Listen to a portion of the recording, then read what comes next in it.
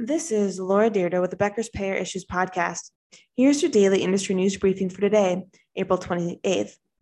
Anthem has captured the attention of multiple hospitals and health systems across the U.S. as allegations of underpayment and inappropriate denials accumulate.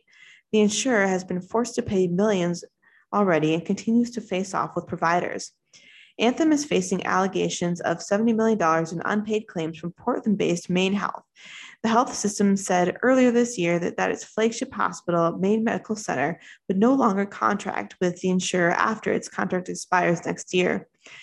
Dr. Jeffrey Barkin, president of the Maine Medical Association, said the providers in the state are leaving Anthem for the same reason. In Georgia, the state insurance commissioner fined Anthem Blue Cross Blue Shield $5 million in March for failing to pay in a timely manner, delays in loading provider contacts, and inaccurate provider directories.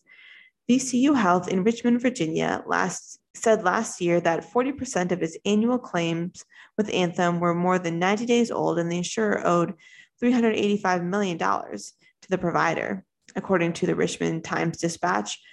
The Virginia Hospital and Healthcare Association said Anthem has hundreds of millions of dollars in late and unpaid claims to hospitals across the state. 11 Indiana hospitals have also had trouble with Anthem. The hospitals allege Anthem's reimbursement system added $50 triage fee and asked for additional patient records to avoid denials for 60 to 70% of the thousands of emergency room claims from 2017 through 2020.